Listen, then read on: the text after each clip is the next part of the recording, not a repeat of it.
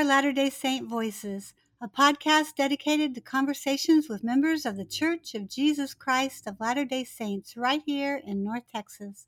So settle up, y'all, and enjoy the ride. My name is Janie Nilsson, and tonight we have with us North Texas composer and retired University of North Texas professor, Newell K. Brown, known by his friends and family as Kay. Kay has composed some of the most well-known and well-loved music of the LDS Church. If his name doesn't ring a bell, his song sure will. First and foremost is I Hope They Call Me on a Mission. 2019 marks the 50th anniversary of the publication of this beloved song. Let's take a listen.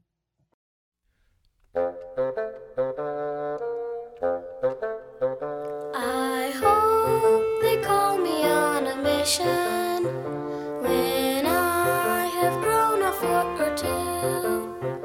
I hope by then I will be ready to teach and preach and work as missionaries do. That sure brings back memories.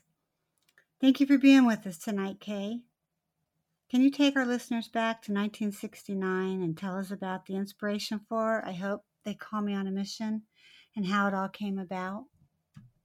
Well, at that time, I was teaching in Arkansas, a little place called Arkadelphia, Arkansas. And I got a letter, noticed it was from the Church Music Committee.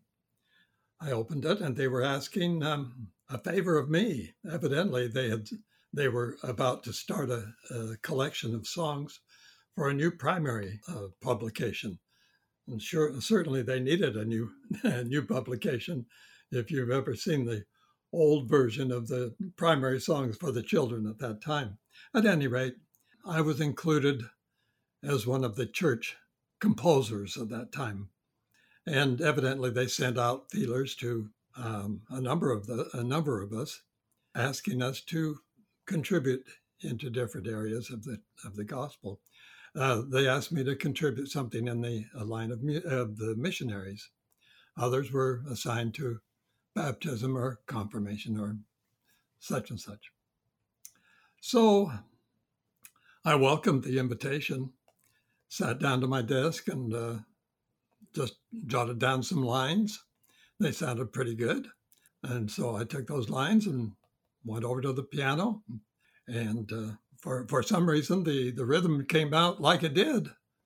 And so I took it home and played it for my wife. She thought it sounded all right, so I sent it in.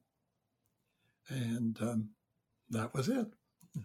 Well, that certainly was it. It was the beginning of a wonderful musical experience for generations of children. The songs of childhood are deeply embedded in people's memories and minds of most folks. And did the way this song was embraced and has endured surprise you? Oh yes, I was surprised at the variety of people that were interested in the music. I mean, I have everything from movies to the comedians at the Y. So it's caught on. People like it, and I can't do a thing about it.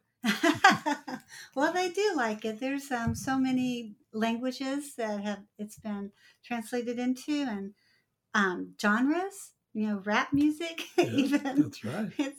It's pretty amazing when you start Googling Newell K. Brown. Well, I had a niece that went to on a mission to Japan. She and her companion recorded it.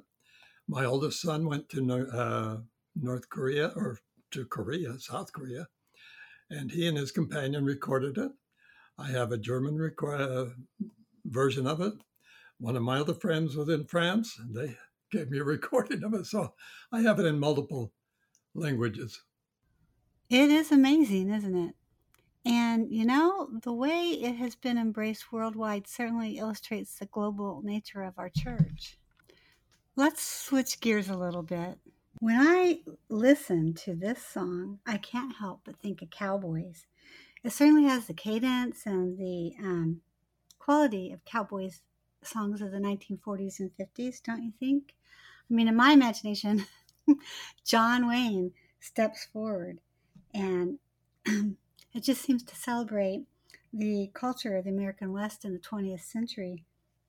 Was this a purposeful thing, or was it a natural outgrowth of the era in which you were living? They think of that rhythm and a Western beat. I had no intention at the time I composed it Really? for that, but that was just a jaunting, sort of loping sort of melody or accompaniment. In your collection of different versions of your song, do you have one that exemplifies this cowboy quality that you could share with us? Well, this one. Whichever one you want. Maybe you could play both of them for us. This is a more conventional, yet they have their own. This is from the movie The Returned Missionary.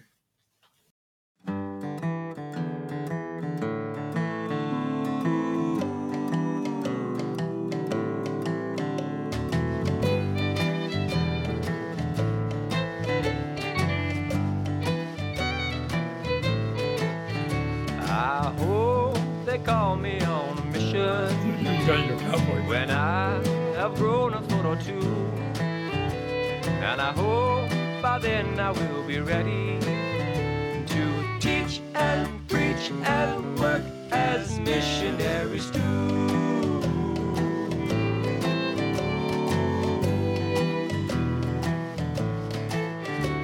Well, I hope they call me on a mission. This is a wild one. I'd like to kind of play this one for you.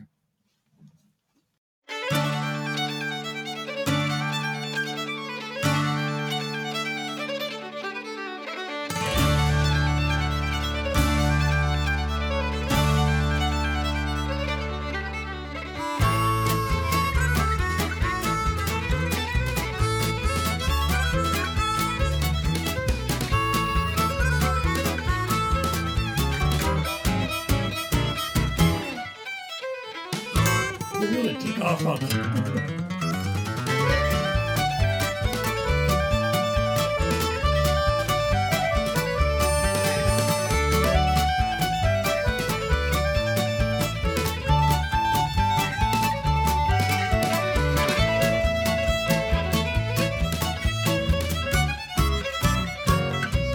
They're real musicians.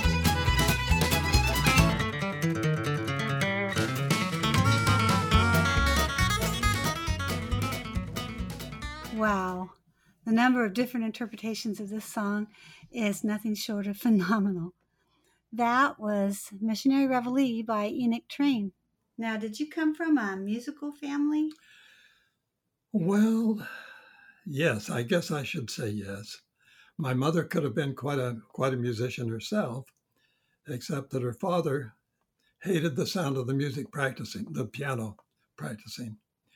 And so she would, before leaving her lesson, she would ask her teacher to play the new piece again. And the teacher didn't know it, but she was memorizing it. And she would go home and practice on the windowsill. So I believe that my mother could have been quite a musician had the idea of music not been squashed by her father, who couldn't stand the sound of the piano. My father played the tuba. He played the piano when he was on his mission in New Zealand. From that, I think I got my musical genes. And so I my mother encouraged me to play. And we learned, if you remember the old song, The Lost Chord. And so she taught me that, and I could play that by rote. And when we finally got a piano teacher, she said, "Can you play me something?" So I sat down and played that lost chord, or the beginning of it anyway. And she said, "Well, okay." She said, "You have a nice roof on your house. Now all we've got to do is build a foundation." So that's what we did. Tell me, when did you know music was going to be the focus of your life? I suppose I always considered it. I never thought about it too much. I remember a young man in high school We were talking in the cafeteria one day, and he said he was going to be a pharmacist. I thought, wow, how does he know that already? Well, his father was in the pharmacy business, and that was his choice, and he was working towards that. And even at that point, I didn't really wonder what I was going to be. I mean, music was just my life. And so that's the way it was all the way through high school and into college. I just assumed that would be my major, and that's the way it turned out. When did composition come to the forefront, though? Well, that just sort of grew with it.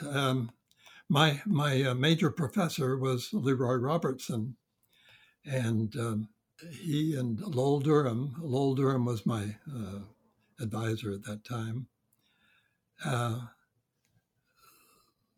and directing the ward choir and so on. I guess I just fell into place. Well, why can't I write something?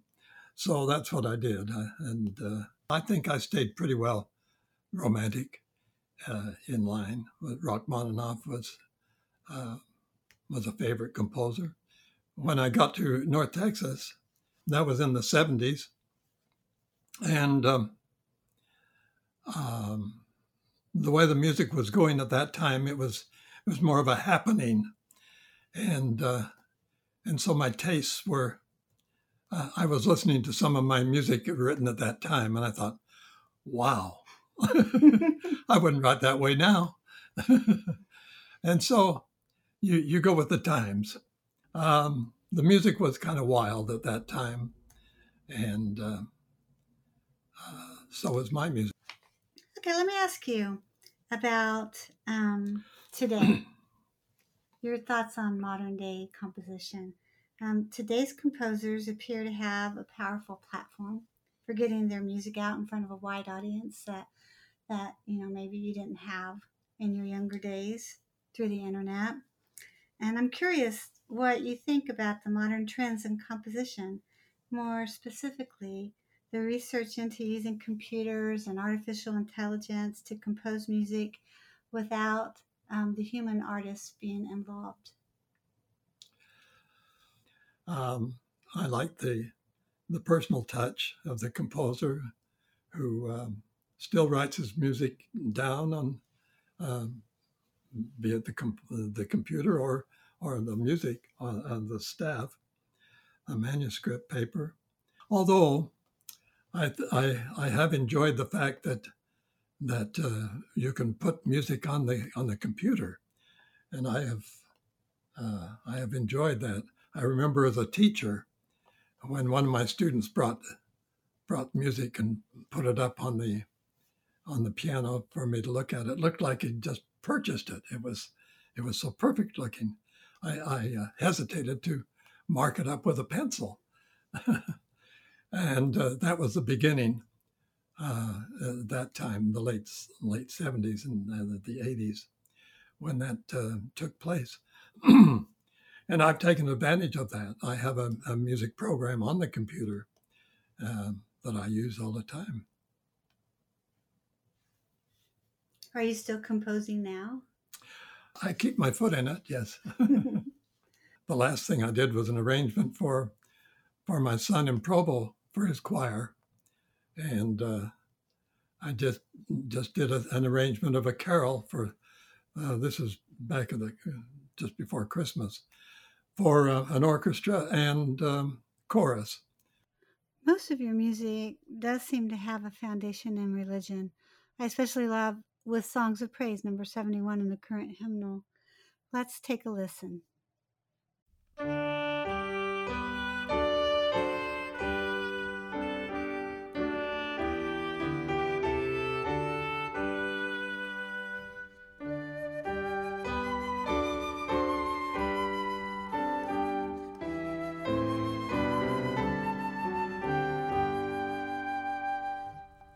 With songs of praise and gratitude we worship God above.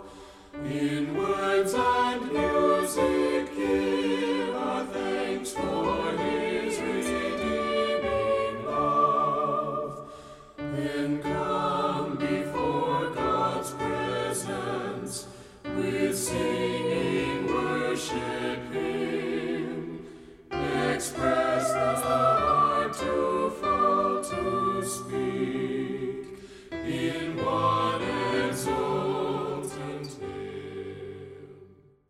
beautiful, beautiful hymn.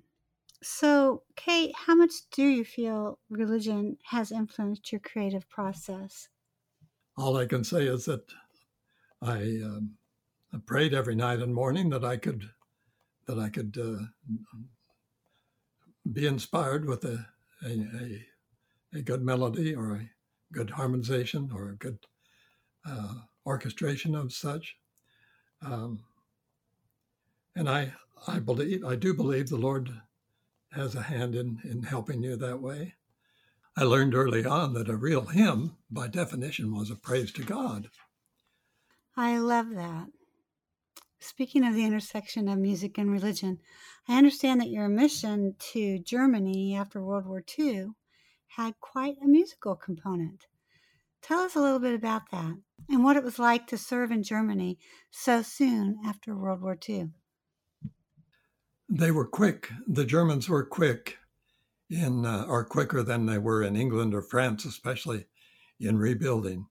But there was still a lot of rubble around. But we were interested because one of the first places, of course, that they rebuilt were the train stations, because that was their main mode of transportation. And then, of all things, the next thing on their list of priorities were the concert halls. And so at one time, about halfway through my mission president realized that he was getting a lot of newcomers in that could sing. And so I was kind of designated as a leader, and he would send, this was in Stuttgart, and he would send the missionaries down into our district. I was district president at the time. And so we would hold street meetings there in this beautiful park in Stuttgart. And from that, I have posters and whatnot of a group that we called the Mormoneers. And we had our own, with the help of the mission president, we had our own bus and German driver. And we toured, actually, in Western Germany there for about 6 months. It wasn't all singing. We would help the missionaries in a particular area with their tracting. And when that wasn't available, we would visit hospitals or jails or whatnot. We got around a lot. And then we would take these wonderfully newly built concert halls and there we would sing. And of course, the people would come because it was a free admission, and they would come, I'm sure, just to see the hall. But they were very applaudful when they came. It sounds like you had a very unique and fun mission, Kay. It's been interesting talking to you and getting to know the man behind the legend that is I Hope They Call Me on a Mission. Before you go, let's talk a little bit about the church's current musical project. The Church of Jesus Christ of Latter-day Saints has announced an overhaul of its hymn book and the children's song book. Hopeful composers should submit their work to the church by July 1st, 2019, for inclusion in the new hymn book and the children's song book, which are to be a reflection of the global nature of the church. So what advice would you give to budding and hopeful composers? My advice would be to keep it simple and send it in. It doesn't always take a music major to write a hymn or to write a song for the primary. I would just encourage somebody to do it, just whatever it takes. Well, thank you so much for letting us come and talk to you tonight, Kay. You're very welcome. I really appreciate meeting you in person. I've never done that before, and it's wonderful to put a face to such a beautiful song. Well, thank you, and I hope that something comes out that won't embarrass me too much. Promise. Okay. Promise. You won't be embarrassed. So right. Thank you so much. All right. To close us out, I have a real treat for you. A spontaneous concert by the great composer himself, Newell K. Brown. Good night, everybody.